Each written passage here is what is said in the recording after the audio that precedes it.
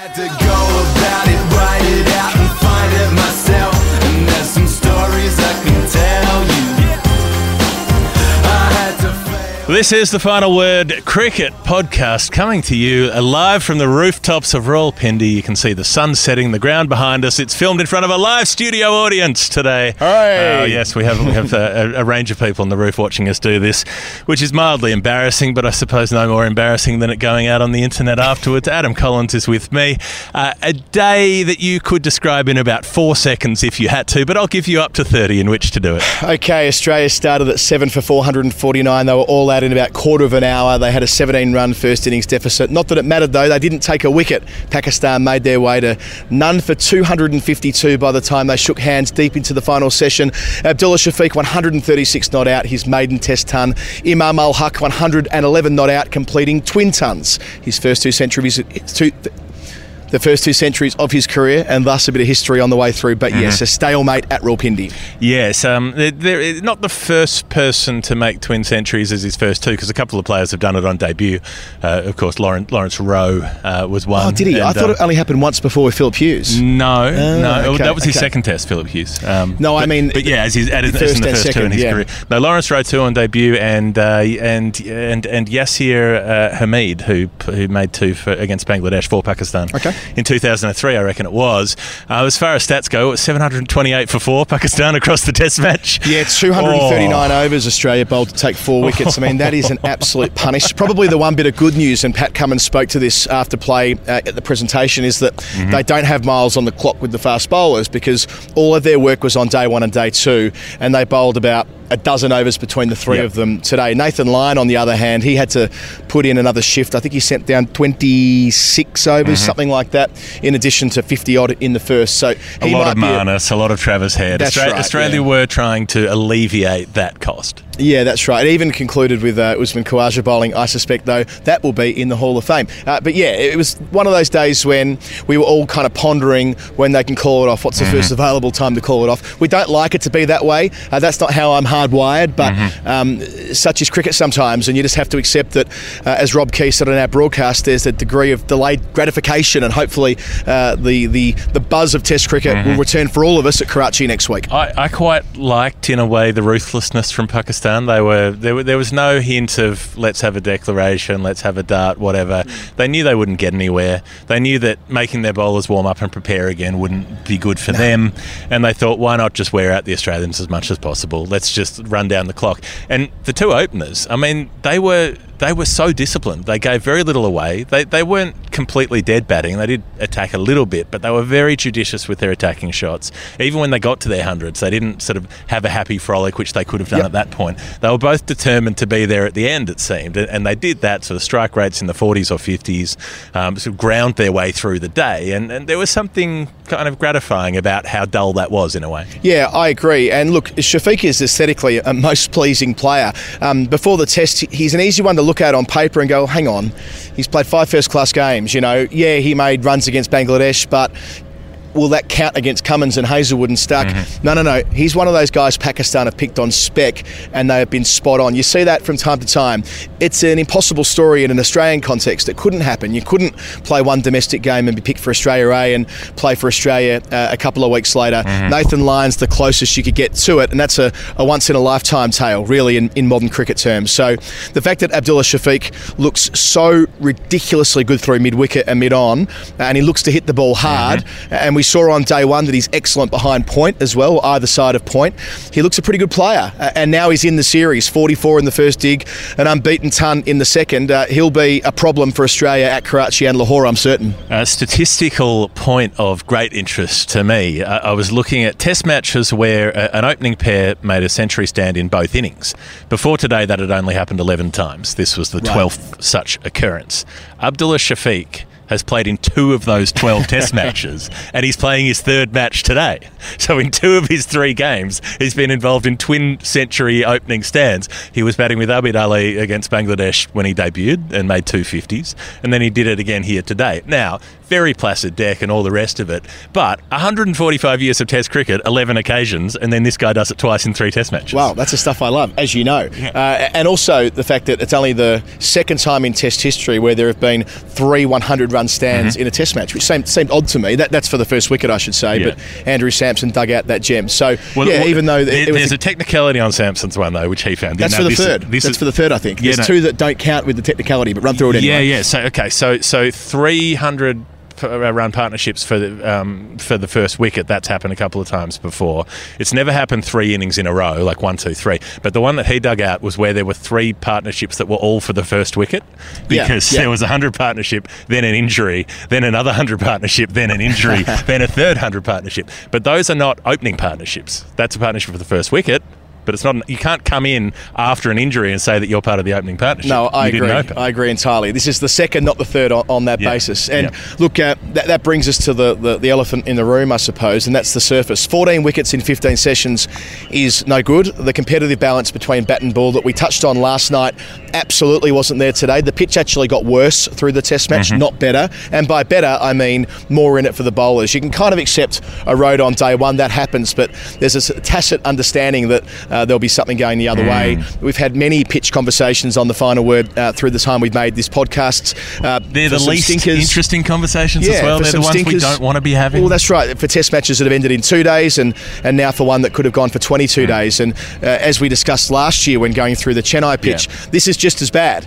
So I hope the ICC, as much as it pains me to say, because Rawalpindi have been tremendous hosts and I love this ground and I can't wait to return, but that's no good. And hopefully they'll get their act together here, and please let it not be the same at Karachi next week. Yeah, absolutely, because there's no point doing that. There's nothing in that for Pakistan, for their bowlers, and I couldn't help, like I said yesterday, looking at that green wicket 2 strips over and thinking, if you'd unleashed Shaheen and Nasim on that wicket, they could have done something magical. We could have seen something special. I'd rather see a test over in 2 days than dead in 5. I'd rather see a shootout than something like this. Yeah, it's a story of what could have been. And I don't think that pitch would have been over in 2 days, by the way. I mean, it's not completely prepared, of course, but on the basis of what we've seen here before, it doesn't preclude a team from making big runs. It just provides a bit for the seamers. And there was nothing there today. Even in Australia's second innings with the ball, Nathan Lyon was on after 5 overs. And that tells the full story, really. So over to the ICC. Outside leg stump, trying to sort of copy the Norman Ali tactics, because there was nothing else for him to do, really. Yeah, no choice for it. I felt sorry for Lyon, just on Australia's bowlers. I did feel for him on the basis that there were a couple of half opportunities that didn't quite come to fruition for him. There was one that went through the slips cordon. You could see the palpable frustration when his arms were up in the air. Speaking of arms up in the air, I loved the century celebration from Imam the second time around. I have no idea why he was making a third umpire TV sign, but so he was. Before, as we've seen from a few Pakistan players during the week, kneeling, kissing the turf, as he did after his 157 in the first dig and looking up to praise. So you don't see that with other teams too often, so it's a nice thing to be part of here in Pakistan. Yeah, and particularly, when the call to prayer echoes across the ground and all the rest of it. I read it more as a circular thing, because Babar Azam did it back to him from the stands, and maybe it was an Elton John Circle of Life reference, maybe it was a Lion King, I don't know, everything the sunlight touches, one day all of this will be yours, except for that area over there. Look, who knows? We can probably find out. Maybe he was doing his spectacles, but even for how dull it was at the end, I still enjoyed it. I still really I sat outside for that whole last session and just sort of soaked up the noise from the crowd. The crowd was still going bananas. Especially before lunch with the vuvuzelas down here with the students. That was as loud as it's been. Maybe a third or a half full today, the lowest attendance by some margin. But because those students were in, they were going wild. And good on them for it, that they came here with all that enthusiasm. And again, it's a reminder that for the longest time they couldn't attend Test cricket. And now they'll get sucked into the game in their own way. And they'll be part of the next generation of Pakistan cricket. And that's just wonderful. And there were crowds of grown men, sort of Pindi boys, I guess, down here with their trumpets, and they were all moshing up and down, and it was like you've got 2 blokes out in the middle on hundreds, you're none for 250. I guess that's good, but their level of excitement, I couldn't really understand how they were generating it, but I was impressed by it. I still enjoyed, the vibe. I like your use of Pindi boys there. We learned a bit of that at dinner last night. That's maybe a conversation for another time. But yes, there were plenty of them in today, and the hosts here were just amazing, even down to the jacket I'm wearing right now, which the official scorer gifted me. It's if you're not watching on YouTube, it's the domestic cricket Pakistan jacket. It's a little sort of 80s style zip-up jobby. sensational. I'll be the wearing little it everywhere. flying stripes Yes, down yes. the bottom, sort of on the cuffs, the elasticated waist. You know the style. Absolutely. So yeah, that again, it's every day of this Test match. We've been overwhelmed by the generosity of the people here. So in a way, I leave with a heavy heart. I wish we could stay for a bit longer, but off to Karachi we go. En route to that, we've got a Hall of Fame to deal with first. Jeff, there are a couple of obvious nominations. I'll take Forward Alarm, please. Okay. Thanks for coming. Didn't get a hit on the best track ever in terms of making bulk runs. In either innings was he called upon. Of course, they elevated Muhammad Rizwan and Iftikhar Ahmed ahead of him in the first dig. Of course, he didn't get a bowl, although he is a part-time spinner. He might have got a bowl, and he dropped a catch in the gully. That's it. Can we have your match fees and make sure you bring your afternoon tea? Oh, yeah, absolutely. The Jody Hicks of Pakistan. Yes. Fawad Alam, thanks for coming. See you later. Thelma McKenzie, if you will. If you've been listening to the deep cuts of the show, you'll get that reference. Usman Khawaja getting a bowl at the end. That was, look, I mean, it didn't take a genius to figure out that would be a good idea, but it was still a good alert move from Pat Cummins to say, well, we know we're shaking hands in a minute. Give Usman a bowl in front of his sort of notional home crowd, his other home crowd, his second home crowd, and they were happy to see him. As far as wickets go, they were chanting his name. It was brilliant. I loved it at the end. I mean, imagine he took a wicket there. We didn't get to have that moment where how would have the crowd responded to him posting three figures. I suspect it would have been raucous applause and all the rest of it. But yeah, they loved it when he got a bowl, and I loved that Usman was warming up for about 10 minutes before, just signalling to Cummins, I'm ready to serve if selected. So as far as bowling goes, he took 2 wickets for Australia's under-19s against India, which must have been, about 15 years ago. And the rest? And he took 1 wicket in first-class cricket against South Australia in 2010-11. That's it. That's the only wicket he's ever taken in top flight cricket in any format. And he's played a fair bit of T20s and hasn't been called upon there. So the only bowler who wasn't called upon was David Warner. The last time Australia used 9 bowlers, this is from Daniel Cherney from Code, it was the 2001 Dravid-Lakshman partnership. And the one fielder not to bowl in that innings was Justin Langer. Steve Waugh bowled some overs there. So Justin Langer was the only person who didn't get the ball.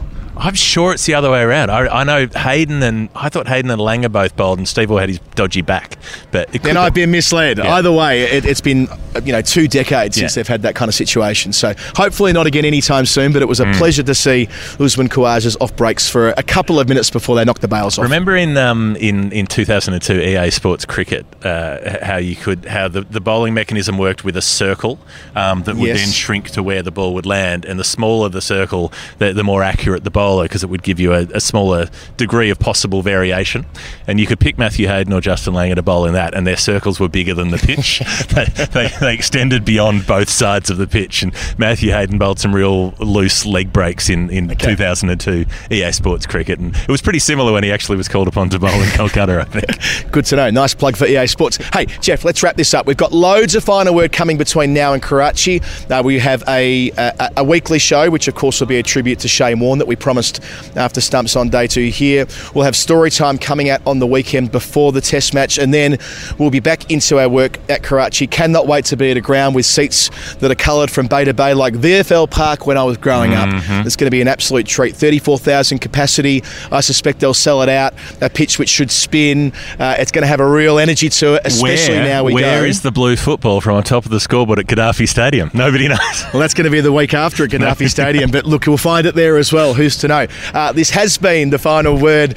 Pakistan Daily. Adam Collins and Jeff Lemon, thank you for all of your comments and sharing of the podcast and all the rest of it. We very much appreciate that. If you're not watching on YouTube, we're doing this in cinematic mode today, and we're on the roof of the stadium. A gorgeous backdrop with the sun setting to my left, and of course this beautiful jacket that I'm wearing. So seek it out. And yes, can't wait to do it all again on Saturday. Until then, good night from Rawalpindi with a couple of Pindi boys, Adam Collins and Jeff Lemon. Hasta la vista, baby. I had to go about it, write it out.